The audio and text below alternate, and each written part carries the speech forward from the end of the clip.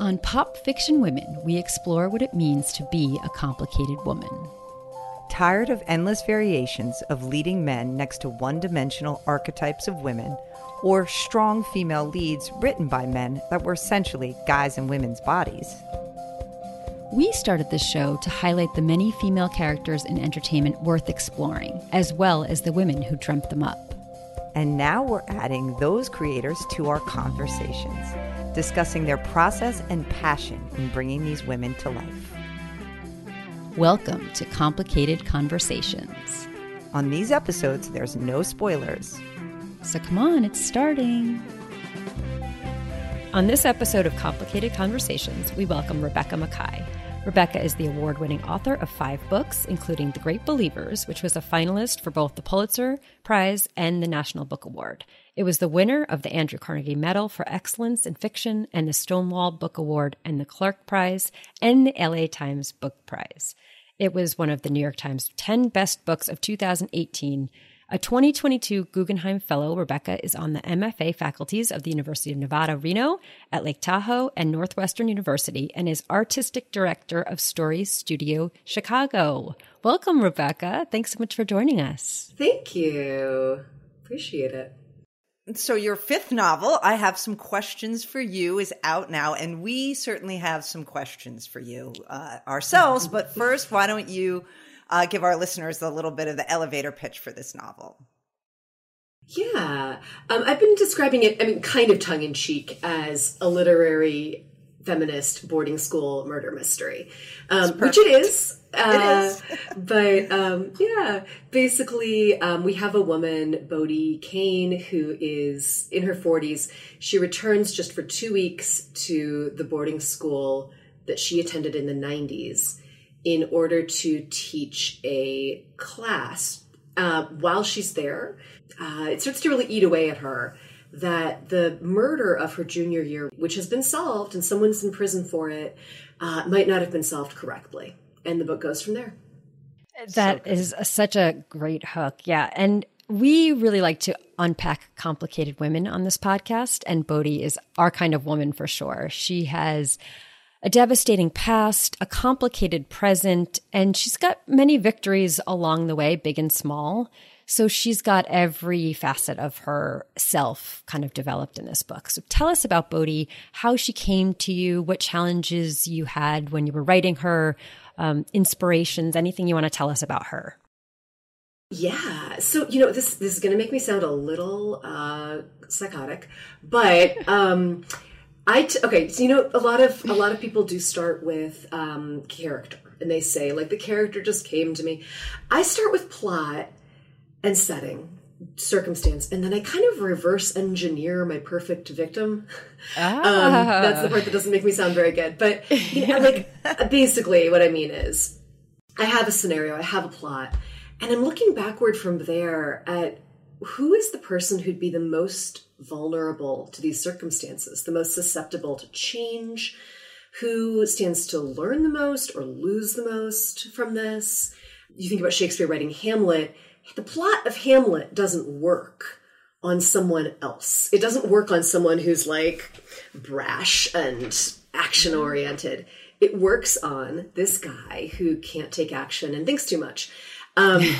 You've got to go back and then find the perfect person. So in this case, she's someone who, she's really successful as an adult, but as a student, she really felt like an outsider, as all of us do.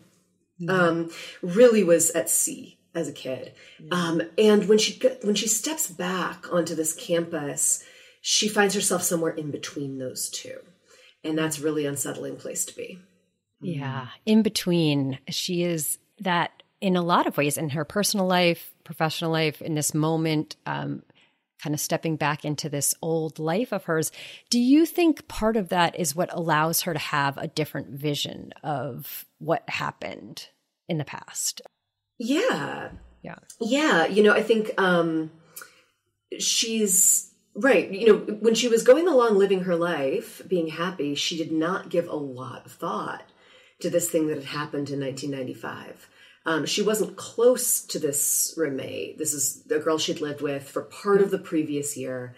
And the case was solved, it seemed. So it's just not on her mind. Yeah. And then when she's back there, of course the case is on her mind again. She also starts to think a lot about a teacher who she thought was great at the time, but in retrospect, she is realizing acted very inappropriately, including toward Thalia Keith, her roommate who then died.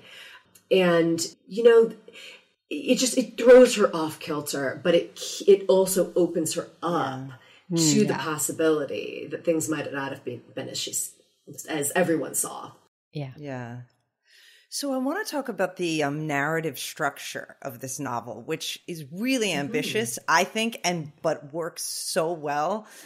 You flip between Bodhi's contemporary experience at Granby now, as you said, when she goes back there to teach the class, her memories of attending high school there. And at times it's addressed, which I love, to someone she suspects is involved in Talia's murder. That's the you that she's asking these questions of. And then we also have her kind of following these leads of her imagination of like maybe who else could have done it. So it's really woven together so well. I mean, did you decide on the structure ahead of time, or at what point did you know really that you were going to weave it this way? You start with plot, but the structure is plot and character, and it doesn't just appear. No, it does not. And it's not, it's the kind of thing you can sort of plan early on, but you have no idea what you're going to need. Originally, so that this isn't giving too much away, the last quarter of the book, we skip ahead a few years, and a lot of people have kind of reconvened for a legal proceeding. That's what I'll say. Yeah. And they're all having, it's a small town in New Hampshire. Even the county seat is a small place. They're all from out of town. They all have to stay in the same hotel. That was my original idea for the whole book. I wanted like the world's worst high school reunion. Everyone's trapped in a hotel for a legal proceeding. They can't really talk to each other because they're sequestered, but everyone suspects each other. That's what I started writing. The first things I wrote that are in the book are of Bodhi arriving at this hotel with her luggage. But then you course correct, because from there I go, well, I have so much backstory to get in. I have to let you know everything that happened in the 90s, but also everything that happened recently to get us to this point. And God, that's a lot of... And then what has Bodhi's life been? It's a lot. So I thought I'll back up a little bit, I'll give sort of just a couple chapters from a few years previously. A prologue, right? And that prologue turned into 3/4 of the book. It's not like all in italics as a prologue. Nobody out there worry. It really doesn't read that way anymore. No, not at all. But the structure surprised me because that wasn't the thing that I thought I was going to write. And then with the second person, since you brought that up, what's funny is I don't remember. I don't remember making this decision. Wow. I started this novel...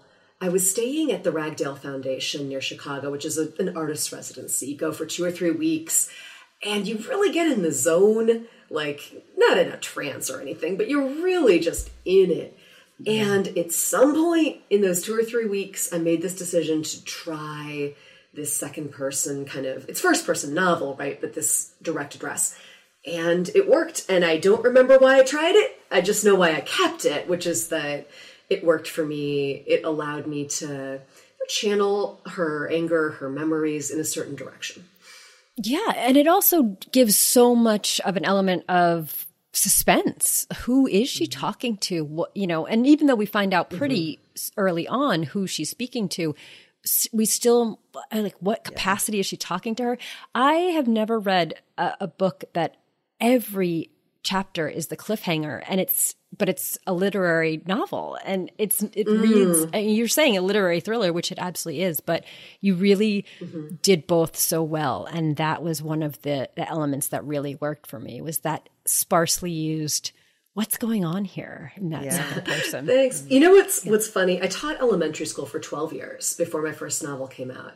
Montessori Elementary. And I would read aloud to these kids for half an hour at the end of every day, which that taught me a ton about just, keeping people's attention, earning their attention, because kids, 9-year-olds will roll around on the floor when they get bored. You can see the vacant stare, right? But it also taught me about just where to end something that makes people want to come back the next time. And for these kids, they would get so frustrated with me, but it would be the middle of a chapter. I'd be like, he opened the door and there it was. Nice. Okay, well, time to go home. We'll pick up tomorrow. And I'm not doing that, of course. But that was the best literary training I could have received. Just live audience feedback from people who cannot hide their emotions for 12 years every day. And I do have that sense of like, all right, so like, we're just going to end on this note, but I need to earn it.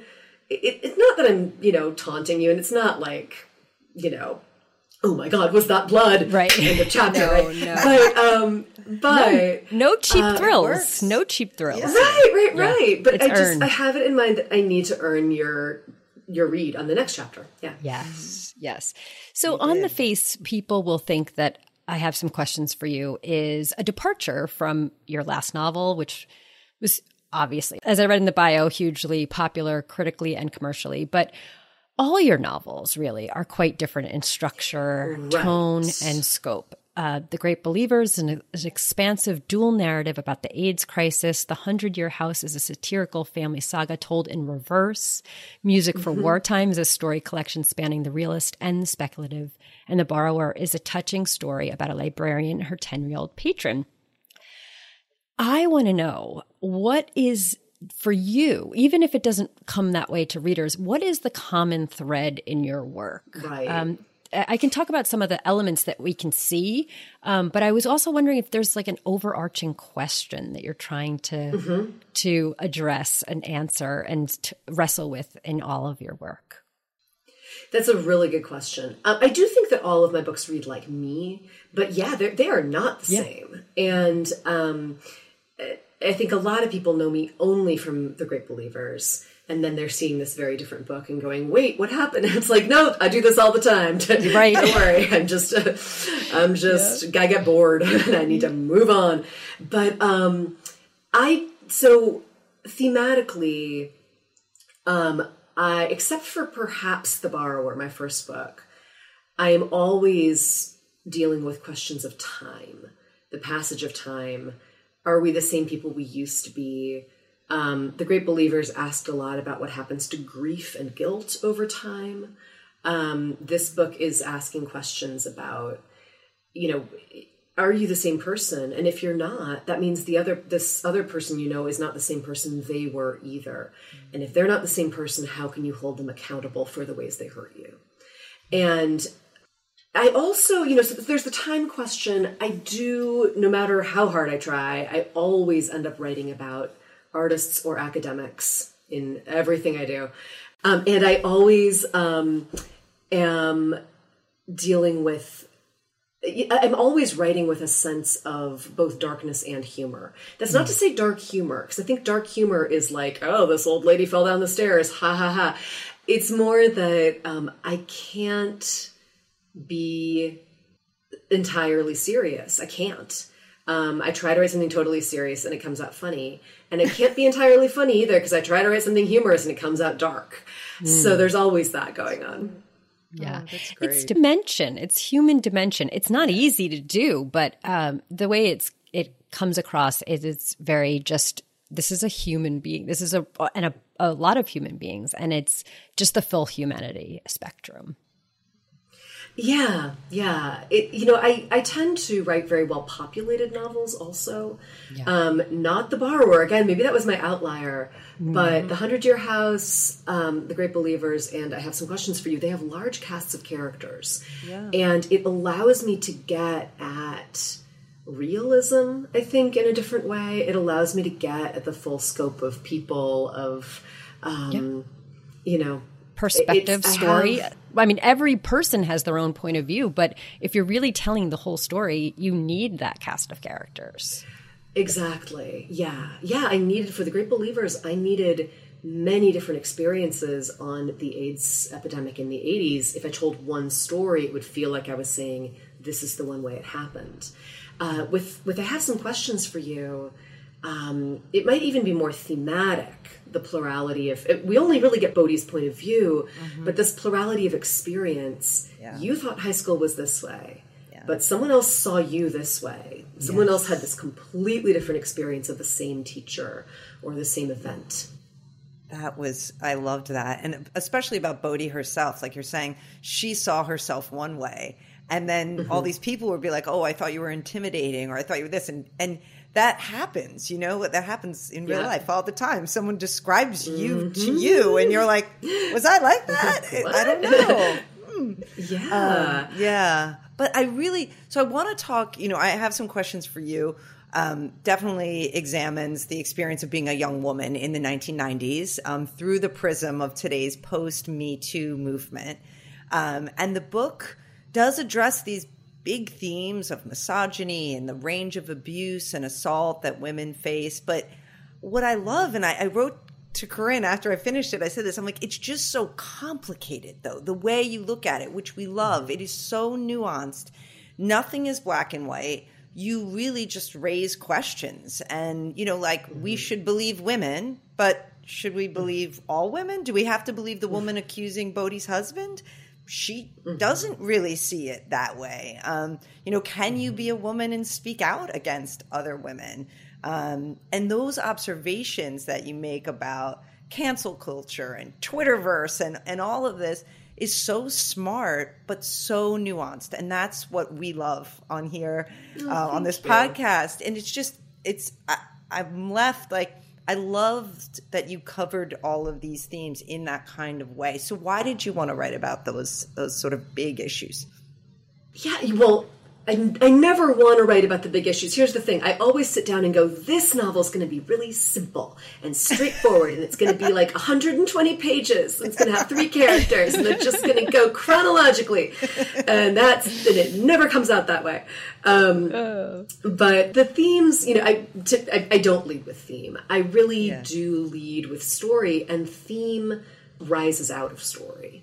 In the same way that, you dream, your brain just tells you a story, but then it gets at all the stuff that you're worried about, and it gives you a message, or it tells you something you didn't know you knew.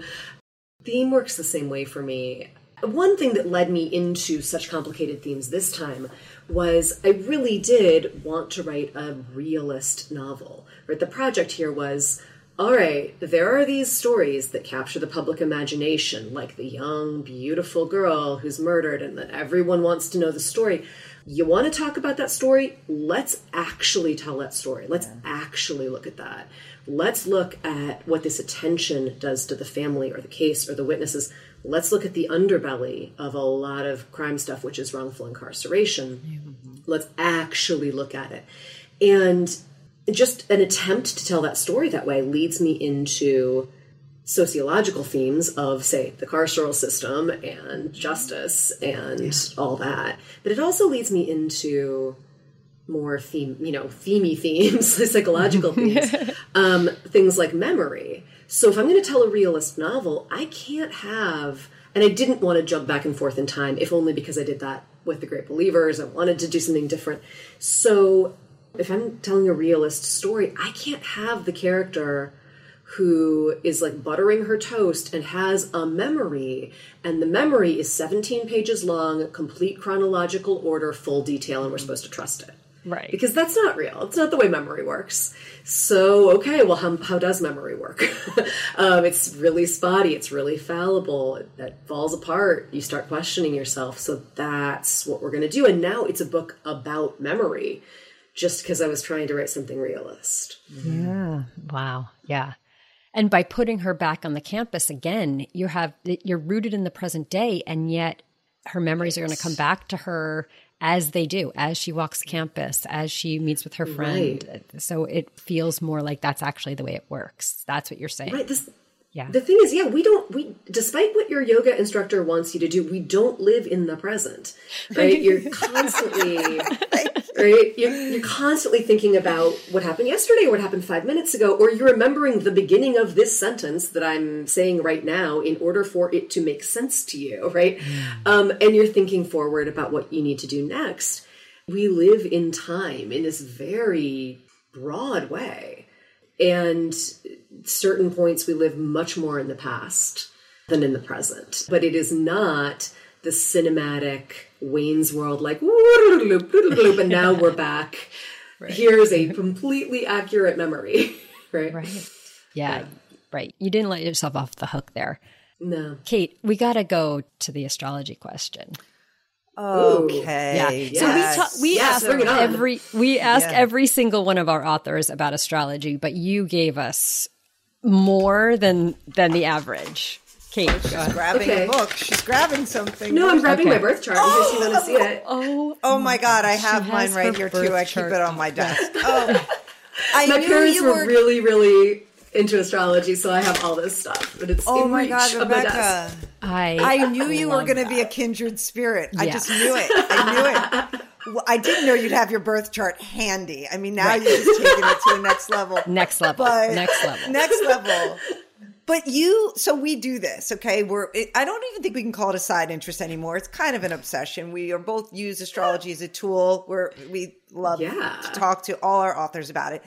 But every once in a while, someone gives us something that gives us a whole new rabbit hole to go down. And you did this in your book. You talked about, you had a couple astrology references, but the one that really hit me was this Uranus opposition. Oh, you have a part, which I will read, where Bodhi says, my friend Elise, who loves astrology, told me I'd probably experienced my Uranus opposition. It happened to everyone in their early 40s. She said, a huge shakeup, a burn it all down time, voluntary or involuntary, that rearranges someone's life. And I'm like, what is that? I Googled it. Black hole I went down. Yeah. Oh, yeah. So we're trading, she and I are trading links back and forth. And oh my God. So I am well versed in Saturn's return, which that's 27, where basically sort of similar idea. And for me, my Saturn's return was a big deal. It really changed my whole life, upended my identity, everything. And this one, we looked up when it happened for us. And it didn't really, I was like, no, that wasn't really wasn't a thing for me. And then I looked up the placement and the house. And it was so, like, that part of my life got a complete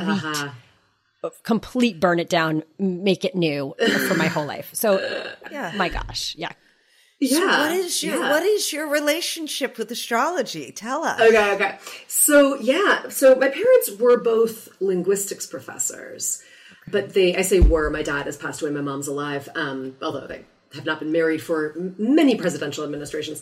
But they were also both very into astrology, like went to, very well educated in it, would go to these astrological society meetings in Chicago. And like this guy who turns out to be the major living, astrology guy. I grew up calling him Uncle. So I have this very back and forth where I'm like, maybe, I don't know. I love it. I've found that because my mom will still do transits and progressions for me. So stuff that's happening now. And I'll still absolutely, if I get the pub date of my book, I'm like, okay, tell me, or if I'm going through something rough, or just tell me the big things this year. And I found them to be stunningly accurate, including things where I'm like, well, that doesn't make sense. And then later I'm like, duh, that's what, okay. And so not like a self-fulfilling prophecy, yes, right. Very funny. I get it, But, it's not, I also, what I'll say to friends who are very not into this is okay, cool, but it doesn't cost me anything, right? I'm not tithing some church. I don't have to go anywhere. Yes. I don't have to do anything. I don't have to judge anybody.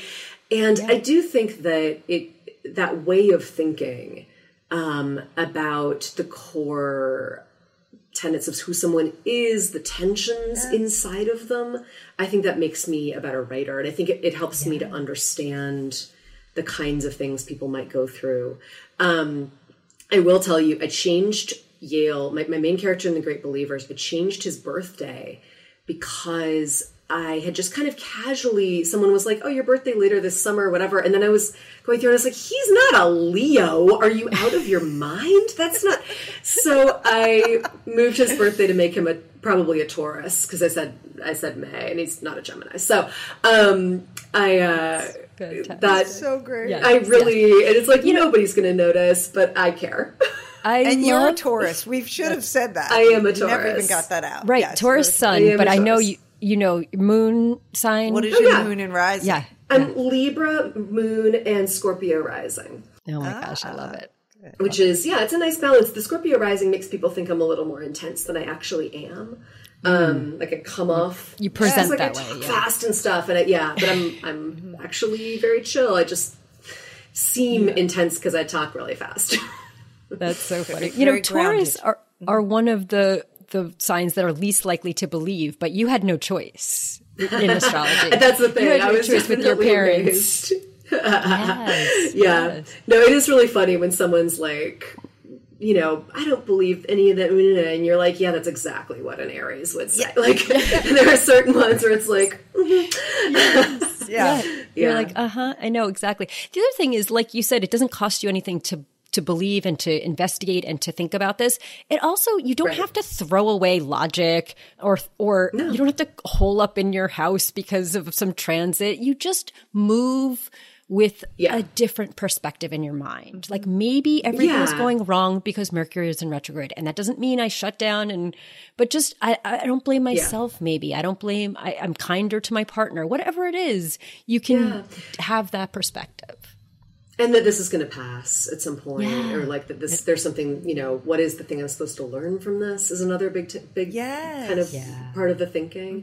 Mm-hmm. And I'm not like running out and buying a lottery ticket on a certain day or like avoiding whatever on a certain day. Cause it's like, well, if you had something that was like made you accident prone and you stayed home, you're just going to fall in the shower anyway. So just like live your life. Yes. Yeah. I mean, for us, it really is just a tool to understand ourselves better and understand other people better. I mean, and not to categorize or put people in boxes. And actually, the more you know about it, the more it's not just your sun sign. So we're not trying to box you into, oh, you're a this, you're a that. Oh, no. It's very complicated. It is. People. I think people's initial understanding is this very simplistic, like, but I'm not like that. And like, well, that's. You read one thing one time. Yes. Yeah. Exactly. I'm so glad you guys asked me about this. This is really fun to talk about. Yes, so fun. And I, by the way, love your newsletter. And the first indication I had before I even had a copy of the book was you said, apparently my book is an Aquarius. And I was like, oh, this is going to be a good one. I'm good. That's right. Well, while we wrap up, we have another minute. We love to ask what you're loving right now. Any podcasts or TV shows, movies, books, anything you want to share. We'd love to hear. Well, on the true crime front, I just the Murdoch murder thing. I just watched the Netflix. Oh my god! I mean, it's maybe not as like loopy and intriguing as some things that you get into because it's like, well, I think it's pretty clear what happened here, but it's still fascinating. Just that cultural thing is fascinating. Like, who are these people? Whew. So I'm into that. I'm reading a ton of books in translation. I'm doing this project of reading my way around the world, Amazing Race style in translation. If people are interested, I'm doing that on Twitter and on my Substack and things like that, like talking about it. And my latest guilty pleasure is the show You with Penn Badgley. He's like this psychopath. We've covered you. Yes. Yeah. Oh my God. It's been interesting to think about the second person use because I've been asked so much about the second person in my novel, and it's an interesting corollary, just the kind of thinking everything at one person, but hopefully in a less serial killer kind of way on Billie's part in this book. Yes. Yeah. Definitely. Yeah. Definitely. Well, thanks so much for taking time to chat with us today. Yes, I have some questions for you. Is out now. We both absolutely love this book and just had so many offline questions about astrology and also about so many of the other things in the book. So thank you for that. Thank you. Really appreciate it. This has been Pop Fiction Women with Corinne and Kate. If you enjoyed this show, please tell the complicated women in your life And the men who love them. Yes, tell them to listen. And then to follow on Spotify or review and subscribe on Apple Podcasts. And of course, share on social media. Tag us with your favorite books, TV shows, and movies starring complicated women on Facebook and Instagram at Pop Fiction Women or on Twitter at pop_women. For more coverage of the women you love or to find out if you qualify as a complicated woman, go to popfictionwomen.com. And keep it complicated.